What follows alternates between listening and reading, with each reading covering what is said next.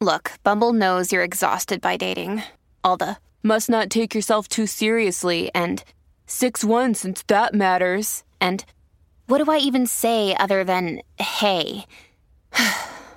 Well, that's why they're introducing an all-new Bumble with exciting features to make compatibility easier, starting the chat better, and dating safer. They've changed, so you don't have to. Download the new Bumble now.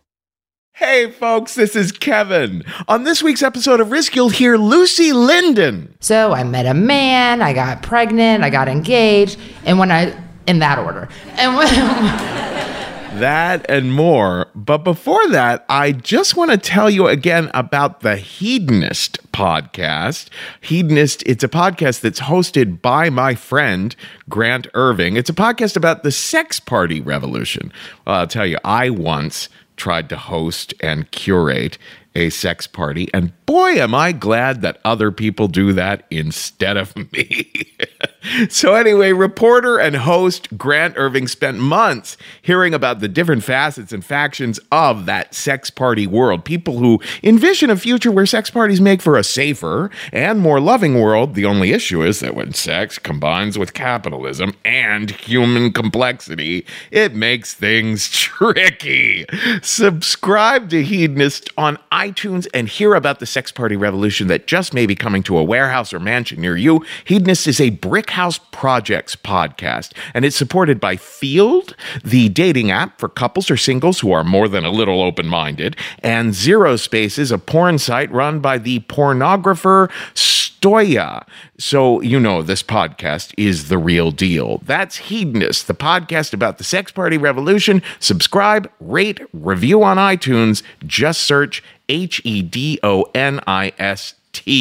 Also, these days, you can get practically everything you want on demand, like this podcast. You can listen whenever you want, when it's convenient for you. So why are you still taking trips to the post office to mail letters and packages when you can get postage on demand with Stamps.com? With Stamps.com, you can access all the amazing services of the post office right from your desk 24/7 when it's convenient for you. Buy and print official U.S. postage for any letter, any package, using your own computer and printer. And then the mail carrier picks it up. Just click, print, mail, you're done. Couldn't be easier. We've used Stamps.com at Risk and the Story Studio for years now, and we love it. And right now, you can use Risk for this special offer. It includes up to $55 free postage, a digital scale, and a 4-week trial. So don't wait. Go to Stamps.com before you do anything else. Click on the radio microphone at the top of the homepage and type in Risk. That's Stamps.com. Enter Risk. Now here's the show.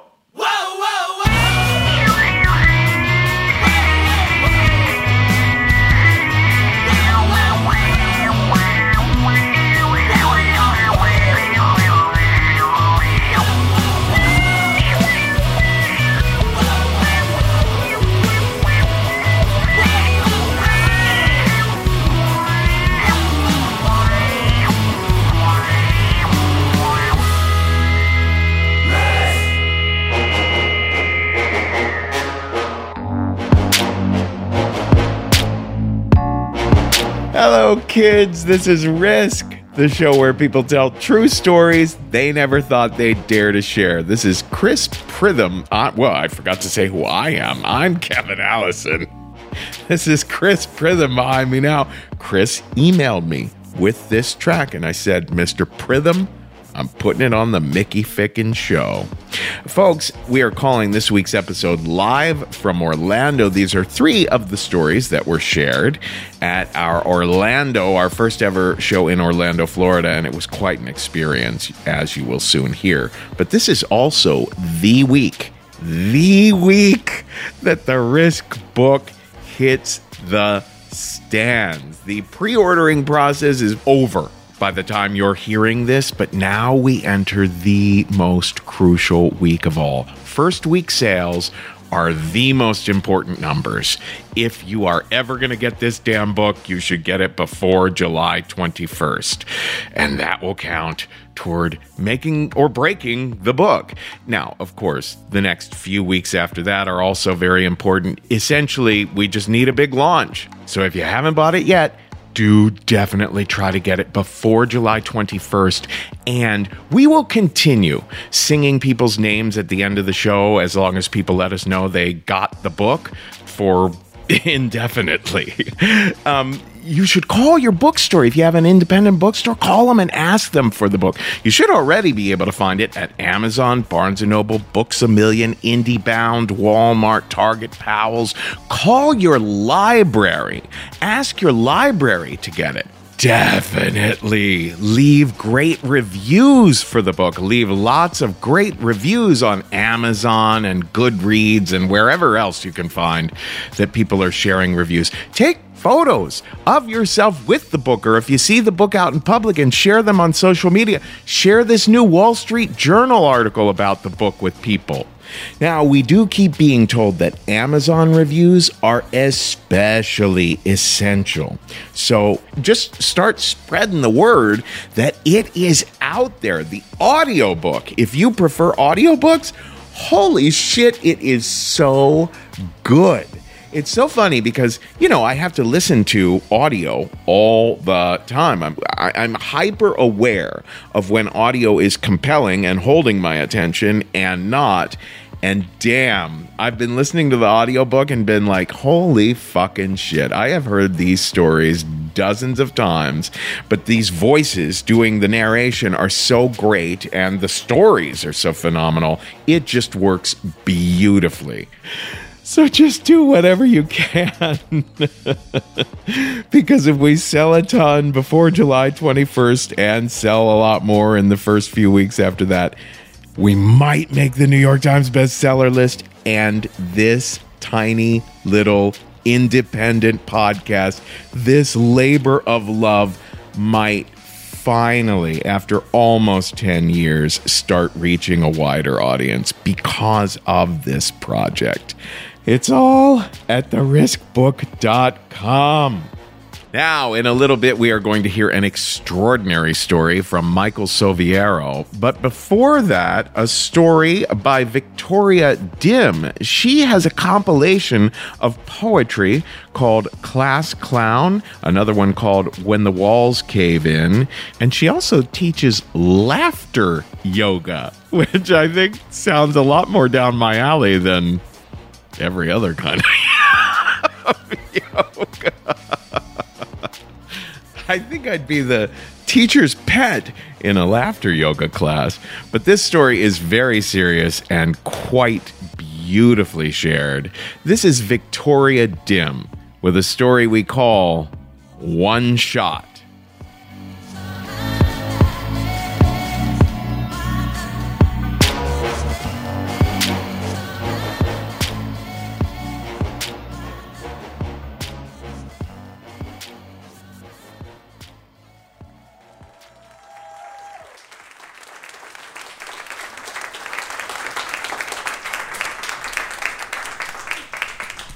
I'm running. I'm 15 and a half years old, and I'm running, and there's this sound. It's whizzing sound. It's a buzzing sound right past my ear. Bzzzt!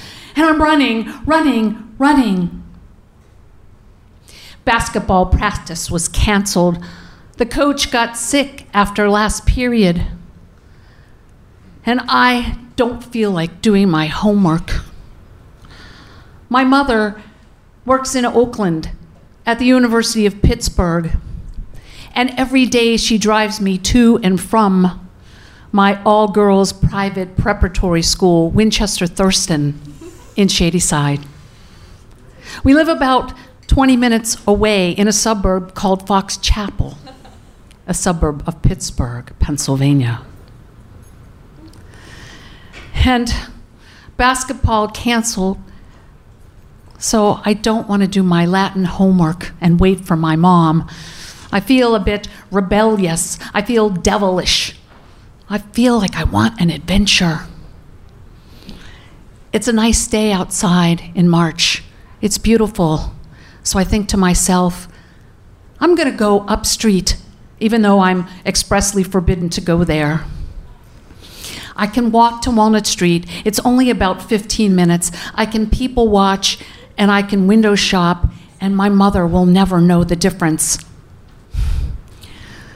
So it's 1970, and I'm 15 and a half, and I decide to roll up my uniform, black watch plaid skirt, to a more fashionable length.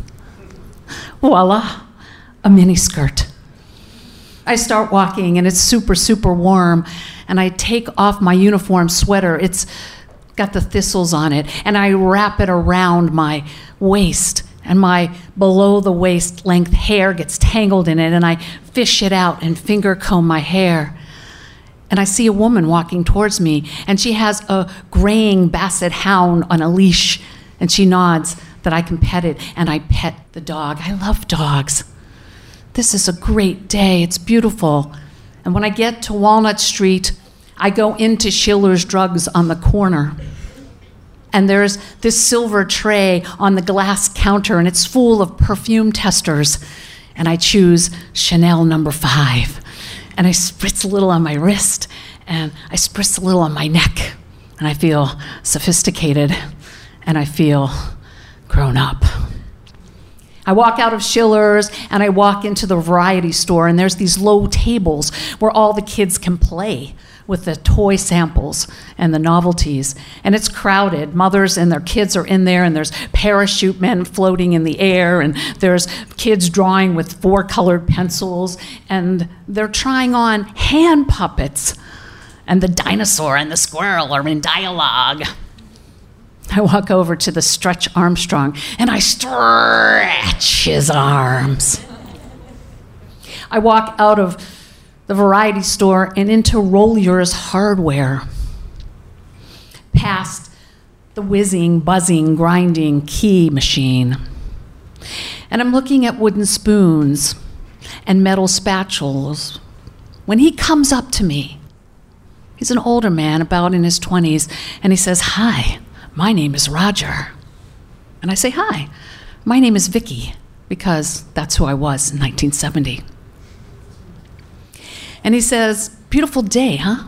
And I say, "Yeah, it's beautiful." And he says, he doesn't live too far, and would I like to go get high? And I think, boy, oh boy, oh boy, I love to get high. I've gotten high before, well, maybe only twice, with my best friend Sarah, but I love, love, love getting high. And I think to myself, Roger, he looks like my friend's older brother, Marty.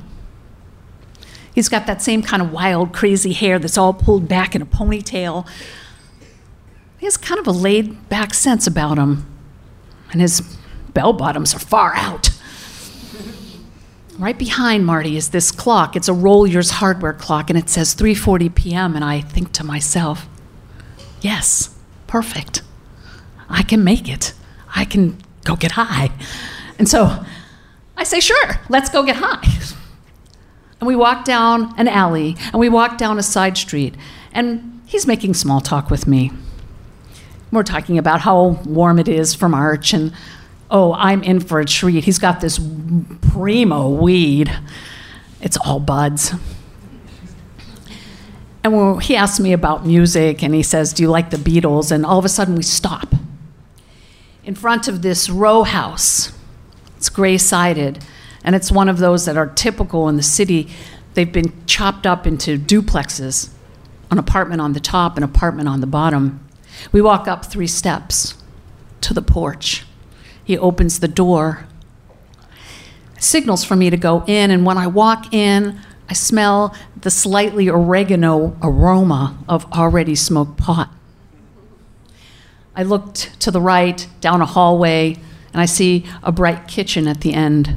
In front of me is another hallway to what probably I assume is the bedrooms. And then there's a loud noise right behind me, and I turn around and I see Roger closing the door, and he's locking all these locks. The deadbolt, the chain lock. I count 7 locks. I start to feel a little uneasy, but I try to be cool. And I walk into the living space, and there's this couch to the left. It's big, oversized, and in front of the couch is a wooden table, a big wooden table, and on the table is some baggies of pot. And then on the table, I see a gun I've never seen a real gun before. It's silver, super shiny, and there's notches where the bullets go in the barrel, and I freeze. And Roger picks up the gun. He puts his fingers on the trigger, and he points the gun right at me, and he says, "We're not going to get high. You're going to undress, and I'm going to take naked pictures of you." And I look at Roger, and he wasn't laid back anymore. He had this wild, crazy look in his eye. And I start to think, I want to cry, but I'm really frozen. And I'm looking down the barrel of a gun. And I think, I'm dead at 15 and a half. And then there's this ringing noise. It's a phone ringing down the far hallway. And Roger puts down the gun and he goes to answer the phone. And I'm looking at the gun and I look at the door and I think, this is it. This is my only chance to escape. And I unfreeze as quickly as possible and I go to the door and I unlock the deadbolts and I unlock the chain lock and my hands are shaking as I try to unlock the knob lock, and I get that open, and I open the door, and I'm running down 3 stairs. I'm running. I'm 15 and a half, and I'm running, and I hear this noise. It's a buzzing noise. It's a whizzing noise, and I'm running. Roger had taken a shot. That was the bullet rushing past my ear. He missed, but only by an inch.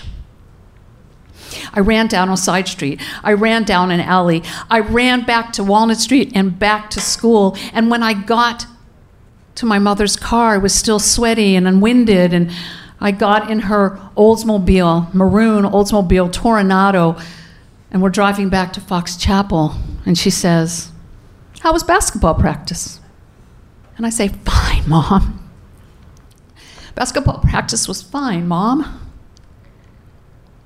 And I think, should I tell her? Should I tell her about Roger? If that was his real name. Does he know where I go to school because of my uniform skirt? Will he come one day and try to finish the job? And then I think, if I tell my mother, I'm going to probably have to talk to the police. And then she's going to know that I disobeyed her. And then she's going to know that I hiked my skirt up, and they'll probably say I was asking for it. And then I'll have to tell them I wanted to smoke pot, and I'll have to tell them I already have smoked pot. And then my mother pushes in an 8-track. It's the Beatles' Revolution. And I say, "Can we please listen to Frank Sinatra instead?" She nods yes, and I smell it. It's the after-work cocktail that's masked by cigarettes. I change the cartridge out, I push in Frank Sinatra, These Little Town Blues, and I decide, no, I just have survived a gunshot. I would never be able to survive my mother's alcoholic rage over this. You see, my mother is a violent drunk.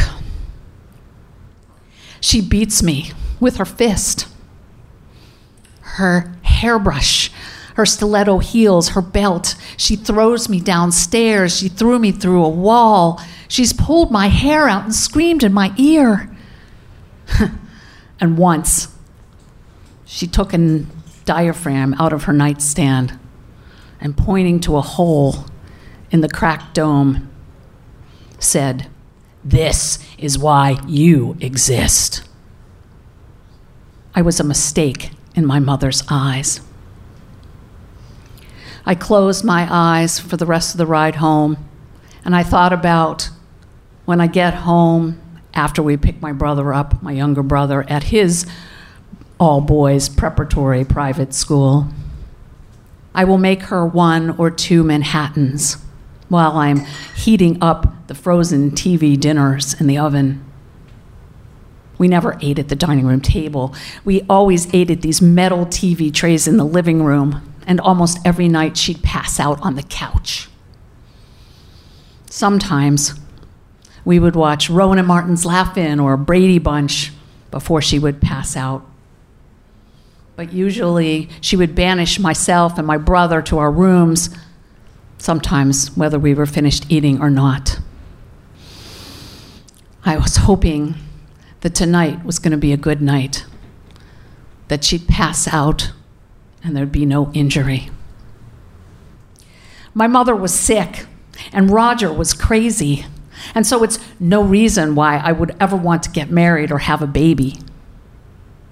But I did meet a man who wanted to marry me and who actually wanted to have a baby. And at 32, I got married, and I really, really, really, really wanted my child.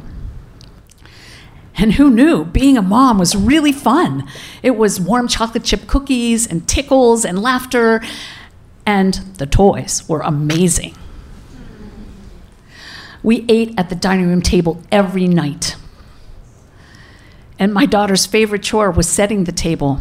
We did homework together. We did arts and crafts together. We read stories at bedtime together. And I got a second chance at childhood. I grew up with my daughter.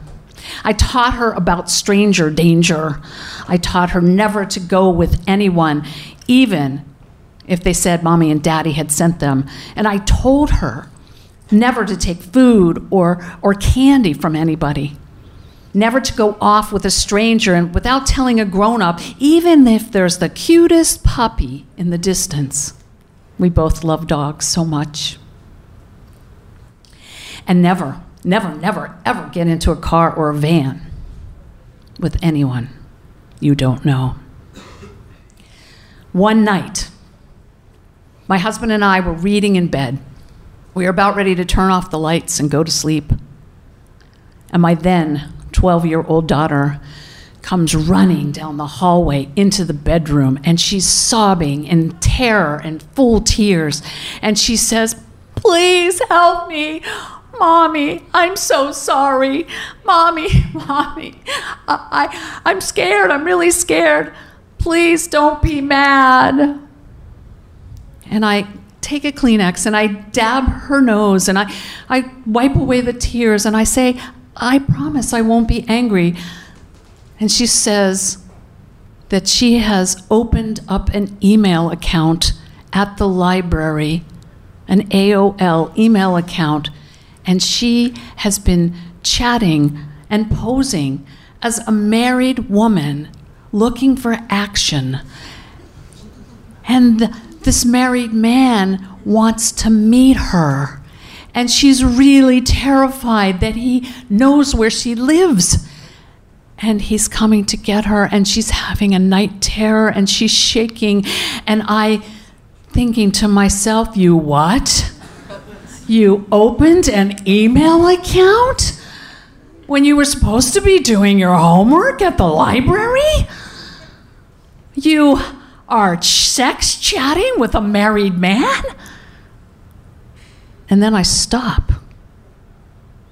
This is my daughter's gunshot from a computer. This is my daughter's Roger. And I grab her and I hug her and I cradle her and I tell her, "I love you so, so much. I'm not angry. I'm so happy that you told me. It's going to be all right. I love you. I love you. We'll call AOL tomorrow. We'll cancel the account. He doesn't have your street address. He has your email address. He doesn't know where you live. I promise you're safe. I love you so, so very much." And I stroke her hair, her long, below the waist length hair, until she's calm. And that night, when I lead her back to her bedroom, I realize I'm so grateful for my gunshot. And I'm so grateful that I survived my mother's alcoholic abuse. And I'm so, so very grateful that I became the brilliant mom that I never had.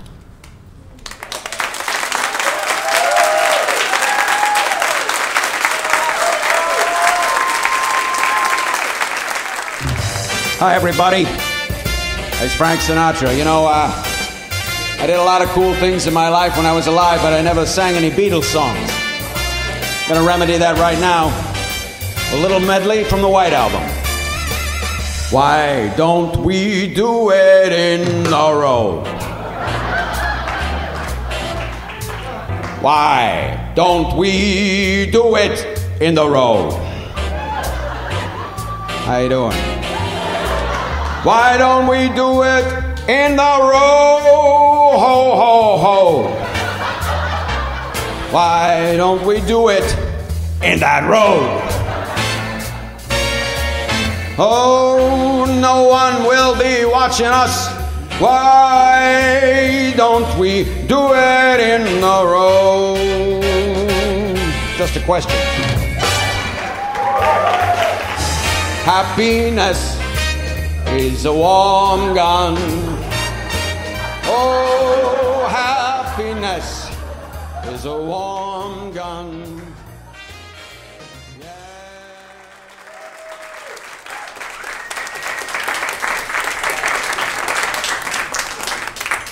So I stow my tray table, I turn off my electronics, and I put my seat in its upright position. A smile comes across my face as the wheels land. I instantly go into a daydream, and the song, Hooray for Hollywood, dun dun dun dun dun dun dun, Hollywood, is playing in my head, and I have this daydream of being on a sitcom and being interviewed by Jimmy Kimmel, and I've made it, and all those years of acting classes and late nights at comedy clubs and doing sketch shows in front of 5 audience members have actually paid off. And then all of a sudden, boom! Ladies and gentlemen, thank you for riding JetBlue. It's a sunny 75 degrees outside, and welcome to Los Angeles, California. And I'm snapped back to reality. I had just landed in Los Angeles. Yes, that wasn't what was really happening, but I was following my dreams. See, 10 years ago, I was working at this West Village bar in New York City that was this very confused West Village bar. It had dead animals that hang on the wall. It was called 1849. Had a gold rushy theme, and during the day, it was very like happy hour, sports bar, cheap chicken wings.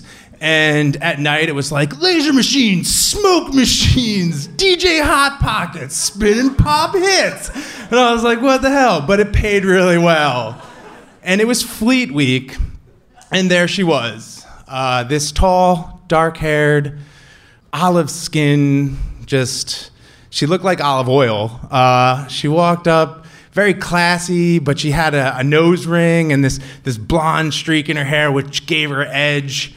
And I saw her from the other side of the bar, and she was surrounded by sailors. I mean, that's pretty much everybody's dream, but for her it wasn't. She seemed uncomfortable, so I figured I'd go in and save the day. So I went in with my best romantic comedy lead, and I swung in and I was like, "How you doing, darling? I don't think she's interested in you fellas. Here's an apple martini." I don't know, terrible drink of choice. And I thought I really look, I was single, and that was a really cheesy line, but it worked. And she was interested in me, and she started talking, and she took her attention away from the sailors, and we started connecting. And she leaned in and asked me my name. I said, "My name is Michael," and she said her name's Mary, and that she's only in New York for the summer for an internship, and she lives in Florida, and that's where her home is. And I said, well, why don't you give me your number and we can go out on a date? Because this girl was if my friends asked me what would be the perfect image of a girl, this was her. And I was like, I'm not going to let this one run away. We had such a connection. We started talking. She was a writer. I was an actor. She had dreams. I had dreams. And, and then so she said yes to the date, and we went on this date, and I was just sweating the whole time during the date, and she still liked me after that. And New York City's hot in the summer, okay? It's not like Florida. Well, it is, yes. But we were talking the whole time, and we were just we got lost in each other, and then when we stood in front of her dorm room, and I asked her if I can kiss her, and she said yes. And then after that, she said yes to a lot of things. Hey now. She did say yes to that, but she also said yes to becoming my girlfriend. She said yes to falling in love with me. She said yes to moving in. She said yes to becoming my wife. And she, at the same time, said yes to starting a family. But see, that's when her dreams changed. Because at the time she was aspiring to be a writer and I was still doing the acting thing, but she was like, hey, I need a safe job. And so she went back to school to get her master's degree so she can teach special education. So I put my job on hold, which is fine because I can still write and do these things and have a stockpile of like, because in my mind I was like, I'm gonna be famous and it doesn't matter. And she was like, well, maybe we should plan and think about talking about having children and this and that. And I was like, I created this game called Baby Roulette. And I was like, I don't want to describe it to you. You guys probably know what it is. But I eventually lost, or I won, I guess, because Lena was born about a year after we got married, and then Giada was born 17 months after her. So our family was started. So Mary's dreams from writing had changed, and she had kept this safe job. But things in New York started to get harder because at the same time, I was still trying to do what I wanted to do, be a writer, be an actor, and follow my dreams. But at this now, I have 2 girls in my house, these 2 little amazing, beautiful children. The greatest thing is, we were damn good parents. Our schedules worked perfectly together because she would go to school and I would get up at 6 o'clock in the morning, just coming home from a 4 o'clock shift, perfectly. And I would wake up and with the kids and I would just relive my childhood through their eyes. Like Lena would just dance for hours. Like she would just shake her hips and spin in a circle and her blonde hair would just look like the sun. And I'd watch Mickey Mouse Clubhouse and I'd be like, hot dog, hot diggity dog, and Doc McStuffins. And it was this fantastic thing that be able to relive that. Giada, who was just, pretty much like 7 months, 8 months old at the time, I had this cow bubble machine that used to shoot out bubbles, and I learned the magic of bubbles. Come on, like if you put bubbles in exactly, you put bubbles in a room, it puts a smile on everybody's face. Giada was like a seal flopping around to the ground trying to eat them, like feeding her fish. So this is what my days were like, but my nights were spent in comedy clubs and my hours started getting less of sleeping and I started getting really tired and I started doubting myself and I started questioning everything and I started realizing, like, what the hell am I doing? Am I going to be a bartender for the rest of my life? Am I going to only get 2 hours of sleep forever? Like, this is not the life that I want to give my girls. I want to be an awake father. And so I decided that I would have a conversation with Mary about, hey, we should move. And she was like, great, let's move to Florida. And I was like, what? Why do you want to? That's not where, hold on.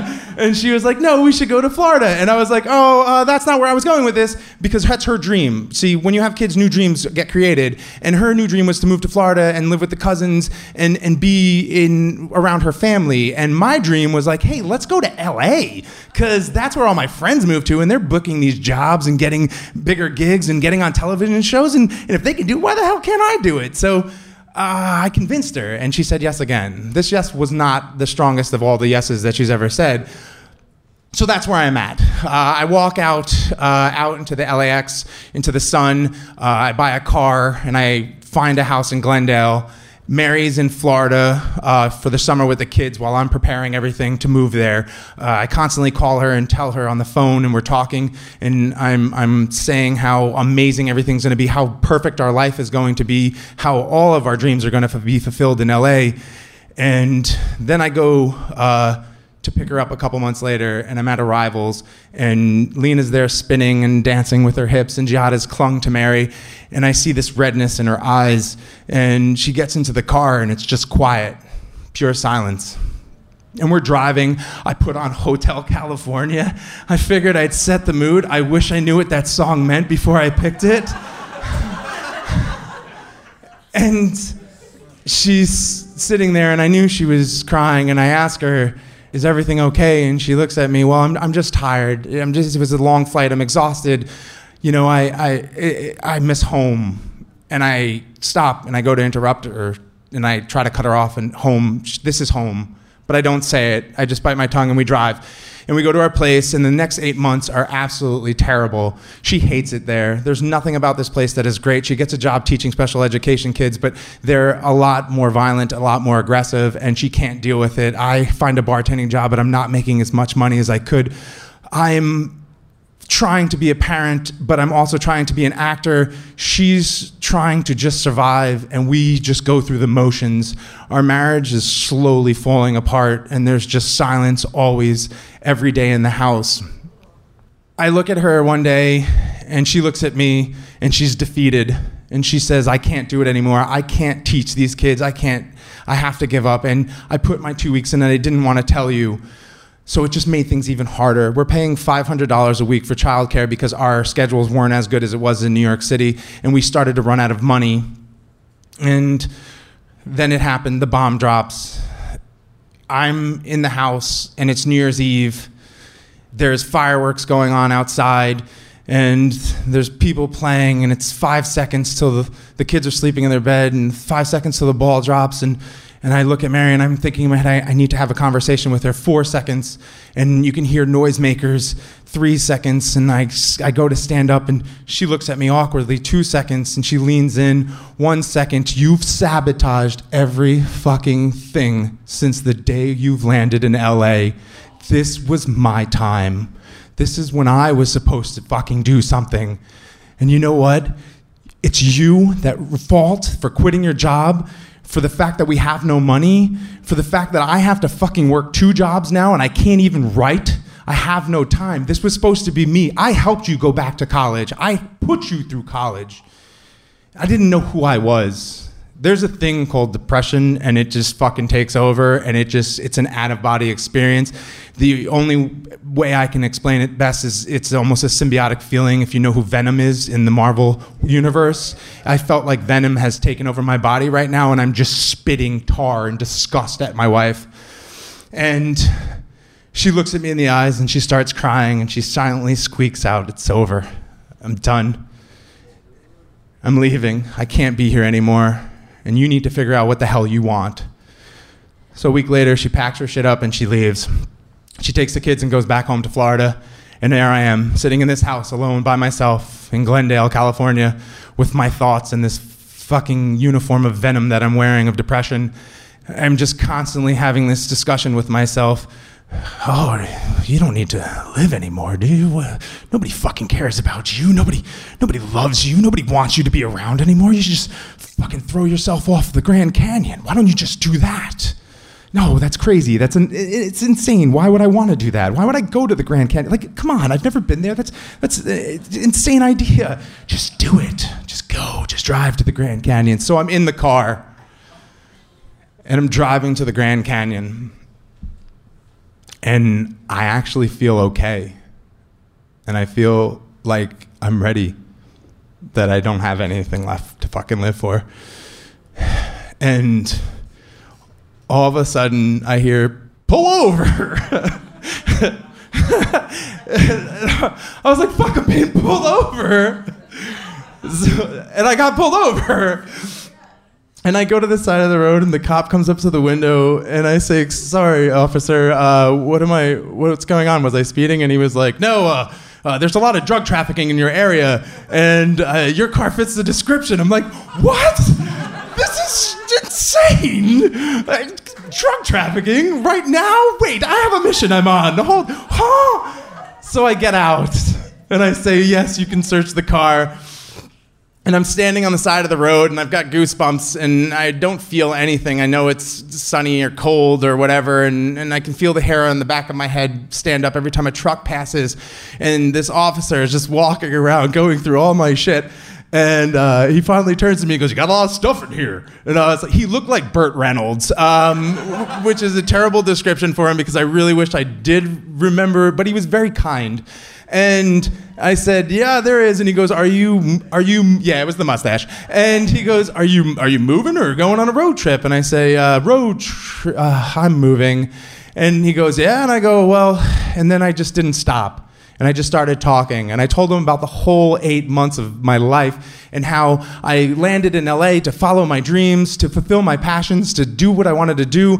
How I have these 2 beautiful girls that are waiting for me, that are missing me, but that I'm like, if I keep going, there go my dreams. And if I keep going, I'm going somewhere else. And I didn't get into detail about what I was about to do. And he goes, well, where are you going next? And I say, the Grand Canyon. And then we stop talking, and I get back in the car, and he hands me back my license and my registration, and he comes over to the window, and he goes, well, son, enjoy the Grand Canyon, but don't go doing anything stupid. I was like, universe. So I keep going, and I park, and I walk, and I walk, and I walk, and the gravel on my feet is getting dusty, and I get to the highest ledge, and I'm standing there at the Grand Canyon. And I don't know if any of you have ever been to the Grand Canyon, but when you get there, it is a sight. It was quiet, still. There was these deep caverns, spirals that just pointed at the sky. And the whole time I'm thinking to myself in my head, I hear that cop's voice, don't do anything stupid. But I don't know if it was his voice or if it was the fact that I was able to just unload on somebody that didn't have any judgment and talk to somebody about the struggle that I've been going and dealing with, that venomous part of me. And then I hear it again. Come on, you pussy. Just throw yourself off. Do it.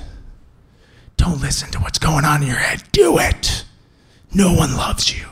You've got nothing. And I say, I got my fucking girls.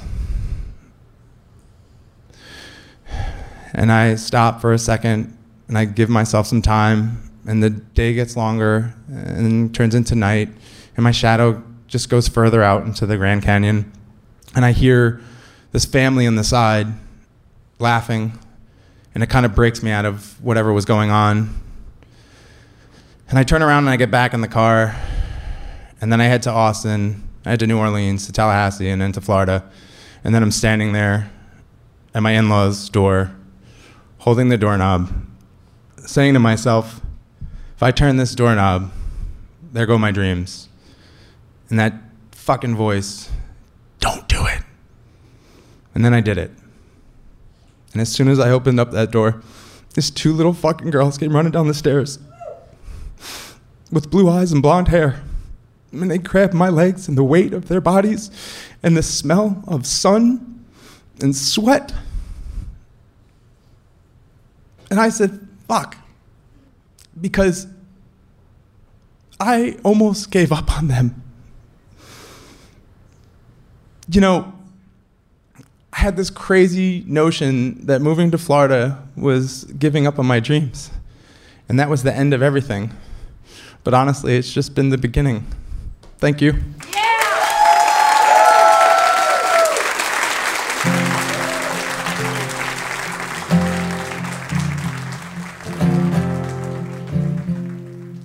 Oh, naive little me, asking what things you have seen, and you're vulnerable in your head. You're screaming your wail till you're dead. Creatures veiled by night, following things that aren't right, and they're tired and they need to be led. Well, you're screaming your wail till you're dead. But give me to a rambling man, let it always be known that I was who I am. We're beaten, battered and cold. My children will live just to grow old. But if I sit here and weep, I'll be blown over by the slightest of breeze. And the weak need to be led, and the tender are carried to their bed and expressed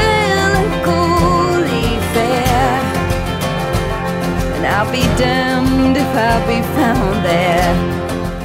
This is Risk. This is Laura Marling behind me now, and we just heard from Michael Soviero. Michael is a teacher at Box Improv in Tampa. He teaches storytelling and improv there. That's at boximprov.com.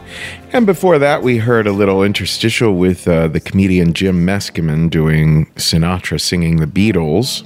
Now I want to tell you a little bit about my Leesa mattress. A quality night's sleep helps you recover from distractions faster and prevent burnout, make better decisions, improve your memory, and overall make fewer mistakes. To design a better mattress, Leesa leveraged 30-plus years of experience and hundreds of hours of testing to develop the perfect mattress for all body shapes and sleeping styles. Leesa's mission is to provide a better night's sleep for everybody. Through their 110 program, they donate one mattress for every 10 they sell. That's more than 26,000 mattresses and counting. Leesa strives to leave the world better than they found it, but it doesn't stop with mattress donations. Together with the Arbor Day Foundation, Leesa plants one tree for every mattress they sell and are committed to planting 1 million trees by 2025. I have a Leesa mattress, and I'll tell you, it is the best I've ever had. My sleeping has improved. It's just the right amount of comfort and firmness, and I just absolutely love it. Don't miss these summer savings. Get $160 off a Leesa mattress at leesa.com/risk. That's LEESA.com/risk for $160 off. Leesa, a better place to sleep. Now, for our final story on this week's episode, we're going to hear from Lucy Linden. I always talk about how much we love it when someone takes a risk and tells a story on the show who has literally never gotten up on stage and done anything like that before. Lucy is not a performer. She's an attorney. So she was just a fan of the show who heard me calling for pitches and responded to the call. And we're thrilled to have her on. Here is Lucy Linden now with a story we call Last Call.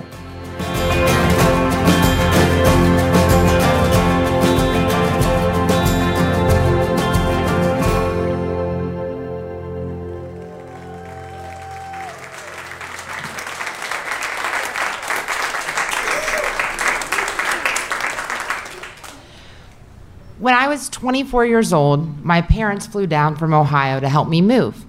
This was typical. They helped me do most things at 24 years old. My mom came down with my stepdad. We went consignment store shopping. She bought me a new red couch because she said I deserved it. When we were done putting all the dishes away and getting the pictures hung, she suggested that we walk next door to a bar restaurant, which she said would be my new stomping ground. So my mom put on her leopard print sweater, per typical. She put the lipstick on, put it on her cheeks, rubbed it in, because that's the way my mom liked to look fancy. And we walked next door. She ordered a martini. She suggested that everyone get a drink. And there's a live band. And at first she was having fun and she was talking. And then by martini number 2, she was slurring a little bit. By martini number 3, she was trying to dance on the bar. So by martini number 4, we're waiting for her saying, "Mom, we need to go." And it ended with me standing on one side of her, my stepdad on the other, walking her home. She was telling us to stop and slow down and trying to go back until we finally wrangle her in the door. She goes over to her suitcase, which is a wheelie bag, and bends over to get her pajamas out. She falls face first. She hits her face. She pops up with blood dripping down from her nose and her mouth. She looks as shocked as I am by that. She goes into the restroom, puts her pajamas on, brushes her teeth, pretends that scene didn't happen, and crawled into my bed and went to sleep. I was stunned. But it's my mother. I get in the bed with her. I go to sleep. In the morning, I wake up and I'm looking at her like you do when you're a little kid, just staring at her. She looks like my mom. She has the floral nightgown on. She's snoring like my mom. She smells like perfume. And I'm mustering up the courage to talk to her about last night. So I'm thinking in my head of what I'm going to say. With her eyes closed, she says, "What are you thinking about?" She could always feel me staring at her, something I did my whole childhood. And I said, Mom, last night was bad. That can't happen. And she opened her eyes and she looks at the ceiling. The scab on her lip is closed. And she says, I know, I really have to just drink beer and wine. Liquor is just something I need to give up. This was not the conclusion of this conversation I had imagined in my head while I was staring at her, but I was proud of myself for saying anything, so I thought, well, that's good. We get up, she behaves herself, we have a good day. The next morning, I drive her to the airport, I come back, I'm tidying up, and I go to take a glass of water that was by her nightstand and put it in my kitchen, and I just, for some reason, took a drink of it, and it was vodka. And I realized that this is worse than what I was thinking. My mom had always been larger than life. She was loud, she was fun, she grew up in the 60s, had her young days in the 70s. By the time I was born in the early 80s, she really loved the 80s. She was into all of it, the big hair, the big colors, and she liked to be the life of the party.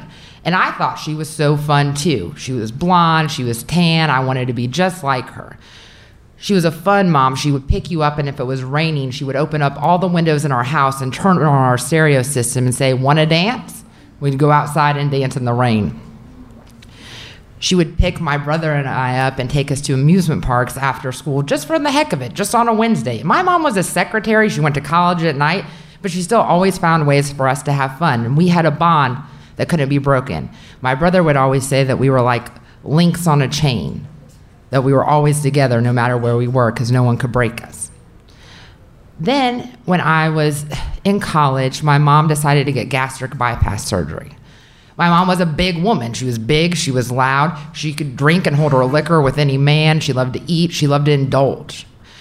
She did everything to the limits. And she told me that this gastric bypass surgery was really gonna improve her life and make sure that she was around forever. So I thought, well, great, good. She gets this done. And the thing is that when you get gastric bypass surgery, that your stomach becomes the size of an ice cream scoop. But yet she was drinking like she had always drank, and that didn't change. So then the alcohol affected her differently.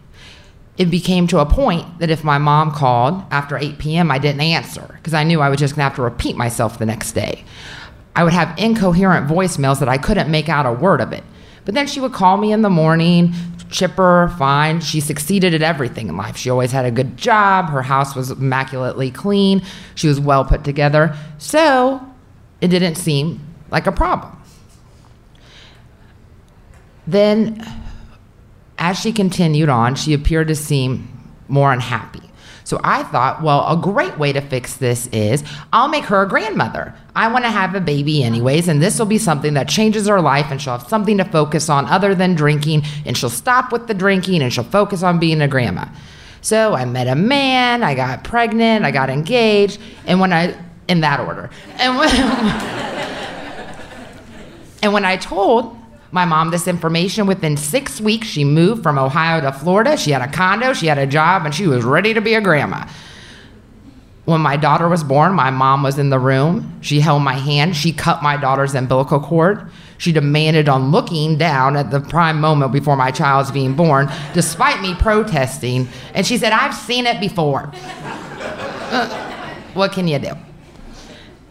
And she did love being a grandma. She definitely loved the idea of being a grandma. She loved to dress my daughter in matching leopard print outfits with her. She loved that. But when it came down to the everyday work of it,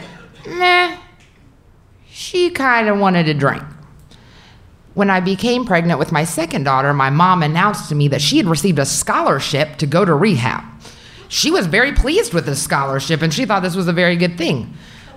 I was taken back by this. I didn't really know we were at that point, but I had never been around an alcoholic. What I knew is what you see on TV, people laying in a gutter, people with brown paper sacks. My mom wasn't that. So, okay, if you think you need to go. And she went. A thing you should know about my mom is she was 70% deaf, and she liked it that way. She didn't believe that she needed to hear all the information people had unless it directly affected her. She had hearing aids, she just refused to wear them because she told me once, "Do you know that paper makes noise?" I I don't know how you all walk around with all this noise and focus on anything. So, when she got to rehab, she called me on my oldest daughter's first birthday and said, "Do you know that they're telling me that I can never have a drink again?" I was like, yes, Mom, that's kind of the point. You were there, they medically detoxed you, you're staying there for 60 days. That's the goal. Huh. All she said. Right then I knew she is not buying into this. She's missing the vast majority of the information they're giving her, and she just is really on a vacation. She comes home from rehab, and she tells me about everybody's problems there. So-and-so was addicted to heroin, and their wife sent them here, and blah, blah, blah. So-and-so smoked the crack cocaine. And by telling me these stories, she was also trying to emphasize to me, see, I don't have a problem. They have a problem. They're terrible. She gave all of these people her personal cell phone number. She started spending all her time talking to these people. She sent one lady money who had left her husband for a homeless man. It just became a bad scene. But that's how my mom was. She liked to help. She liked to help everybody except herself. Within a month of her being back from rehab, we go to dinner. She orders a drink, and she tells me, I've decided that I'm going to keep drinking. I'm just going to drink in moderation.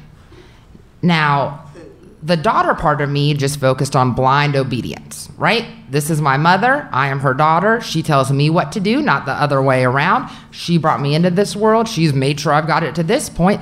So who am I to tell her what to do? And if she wants to order a drink, well, that's her decision. Then the adult grown-up part of me says, no, you went to rehab for a reason. This is obviously a problem. So maybe you should try to see that through instead of giving up so quickly. But I err on the side of being a baby and say nothing. But it kept getting worse. She couldn't drink in just appropriate situations. She had to drink all the time, which that becomes during lunch in her car or in the morning before work. It becomes to where when we go to the aquarium and they check your bags at the aquarium, I have a brand new baby and a toddler and my mother, and they open the middle part of her purse and there's a box of wine in the middle of it. And the security guard says, "Ma'am, can you put that back in your car?" And she just says no, and I pretend to look away because I don't want to shame my mother in line at the aquarium. And they let her go through. Then when my daughter was 2 years old, I get a phone call that my mom's been rushed to the hospital by an ambulance. My mom was 59 at the time. I rush to the hospital, I'm freaking out, and they inform me that my mom has had a mild heart attack because her liver enzymes are out of whack from the alcohol, which is causing her heart to overwork, and that she is going to die if she does not stop drinking.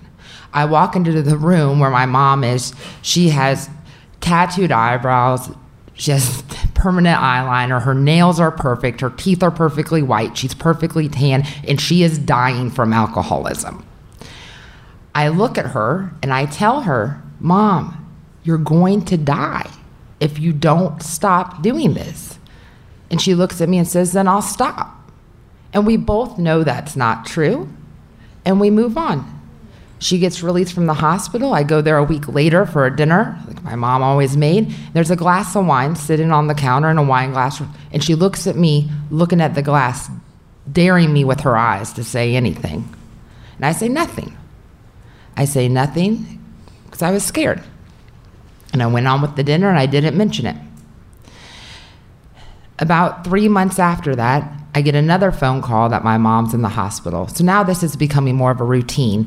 And I say to my husband, I'm going to go to the hospital, but I have 2 kids under 3 years old. I have a job, I have a house, I have a husband, and I'm not staying there. Like, I'll go check on her, but that's it. Then I'm coming right back home. Tough, right? Big words. I get to the hospital, my mom's sweating, she's shaking, and I think she's just going through detox. My stepdad leaves the room, and I decide this time I am going to say something. And I look at her, and I say, "I am so angry with you. I am so mad that you would do this to me. Why can't you love me more? Why can't you love your grandchildren more? Why can't you love us enough to help yourself, Mom?" And she looked up at me and said, "Every time you look at me like this, you make me want to kill myself." And it was the first time that I realized that I was hurting her as much as she was hurting me by judging her every day. The hospital let her go home. She was retaining water, and they said she would start physical therapy, and I was going to come over that evening. I got there, and she was wearing a black long dress. Her hair was perfectly done. Her makeup was perfectly done. And my stepdad said that she had spent hours getting ready for me to come over, having to take breaks because she was so wore out. But I looked at her, and I saw my mother. I thought we were in the clear. We talk about what we're going to do moving forward. And she tells me, if I feel like drinking, I'm going to call you, and you're going to tell me that you love me, and I'm not going to do it. And I think, well, at least we have a plan. I'm not trained in any way. I'm no professional, but at least you're going to do something. And we also talk about how we're going to go to AA meetings. Our first meeting we were going to go to is the next day. I'm getting ready to go, getting ready to pick her up, and she calls and says, "Bobby, I can't." And I'm thinking she's saying I can't because I don't want to, because I'd just seen her dressed the day before. And she said, "I'm sorry, I just can't. I'm sick." I get a call that night that she's back in the hospital, but this time she's in the ICU. The doctors tell me that her liver is now in complete failure. The way they described it to me was that it was working, chugging along, and then her liver enzyme said, "I quit." And once your liver quits, it doesn't start again. So I'm looking at this 40-something-year-old doctor and asking him, well, what can we do next? Can she get a liver transplant? And he's told me, people like your mom, alcoholics, they're not eligible for things like that. You see, you have to be 1 year without alcohol before you can even get on the list. And your mother's what, a couple days? And I looked at this man who was looking at my mom as just some alcoholic. And I just wanted him to know that the person who's dying in that room brought me into this world. The person in that room I love more than anything. That is the person I would die for. So could you treat me with a little dignity and please try not put her in a box that I've never been able to put her in? It was decided that she would go home and die with quote unquote dignity, and hospice would come in.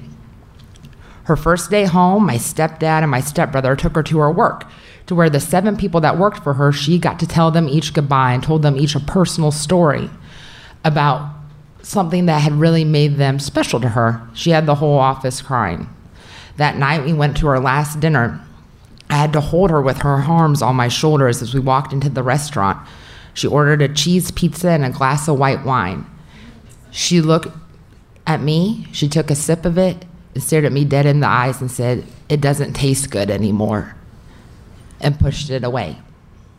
The last day my mom was coherent, she told me, "Well, I guess alcohol really can kill you." And at that moment I realized that she wasn't buying it till the very end. She had thought that this was all a bluff, all a game. She didn't know that this could really happen. That night we laid in our hospice bed, watched an Ohio State game, and I tried to memorize how she smelled and memorize the veins on her hand. As we were laying there hugging each other, holding hands, she said, "This is nice." And I thought it is. The next day she couldn't talk anymore. Bile was leaking out of her nose and mouth. I had to take scissors and cut her nightgown off of her just to try to get her clean and sponge bathe her. The person I loved more than anything in the world, I was yelling to let go. And I told her, "I'll see you soon, but you don't have to stay here anymore. I will be with you soon." She opened her eyes one last time with such panic behind them. And I said, "Mom, it is okay. I'll be okay. You've done a great job." She closed her eyes. The link in the chain left that day. The chain I never thought could be broken was gone. Thank you.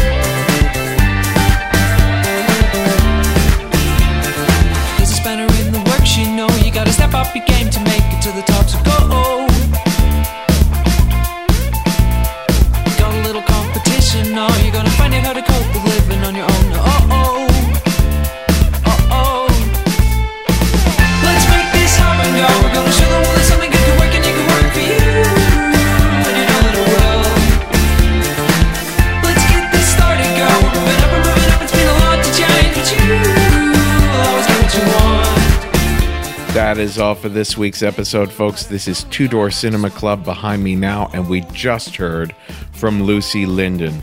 Now, don't forget, the Risk book is out there in the world, and if you get it before July 21st, that will count toward our first week's sales, which are absolutely essential. So run out and get it this week. But call your library, call your bookstore, tell them to order it, get copies for friends. Remember, it's out ebook, audiobook, paperback.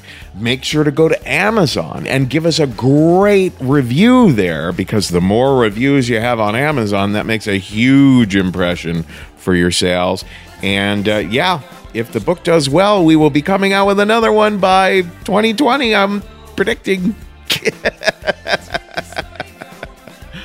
I mean, the long story short is this. We are a very small and very independent podcast, which has no sort of corporate presence, right? So we rely on a small cult following of an audience, and this is the first project we've done with a bigger sort of company that can market and publicize something.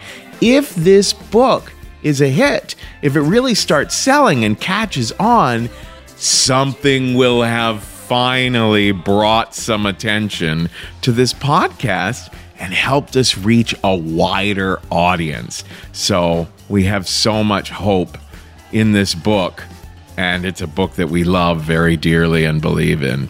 So go get it wherever books are sold or at theriskbook.com. Now I'm going to list the incredibly long list of cities we're coming to in the next 2 months to celebrate the book's release and to put on brand new Risk shows. Come to these shows, pitch us for these shows, come to the book signings and get your book signed and hear some of the stories read. All right, here we go. On July 17th, we are at Caveat in New York City. That is the official book release party. We're going to have stories being read there by people who are in the book.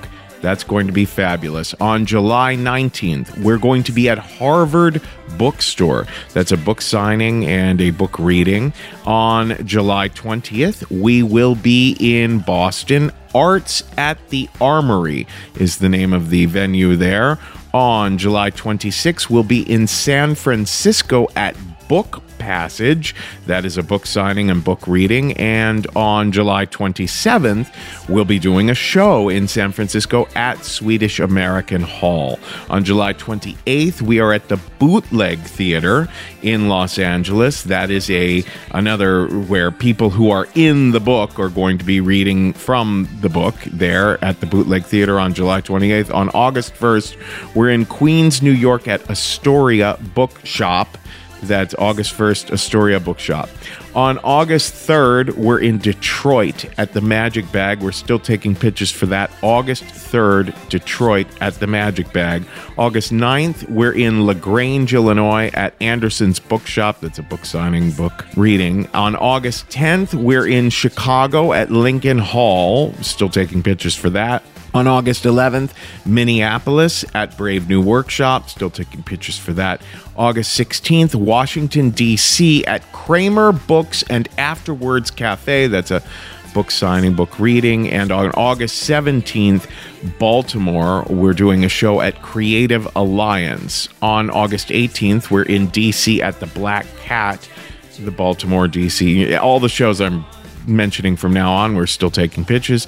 On September 6th, we're in Portland, Oregon. September 7th, Seattle, Washington. September 8th, Vancouver. And then on September 20th, we're at NYU Bookstore doing a book signing and book reading. So come out and see the shows. Pitch us by going to risk-show.com/submissions and go get that book. Don't forget, we also teach storytelling and do corporate workshops at thestorystudio.org. Folks, today's the day. Take a risk. Let's get this started, go. Moving up, it's been a lot to change. You always got what you want.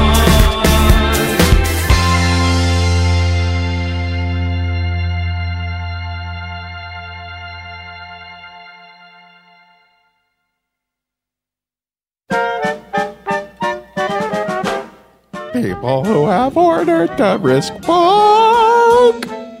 People who have ordered the Risk book. There's Nicole Lockwood and Miriam Yu.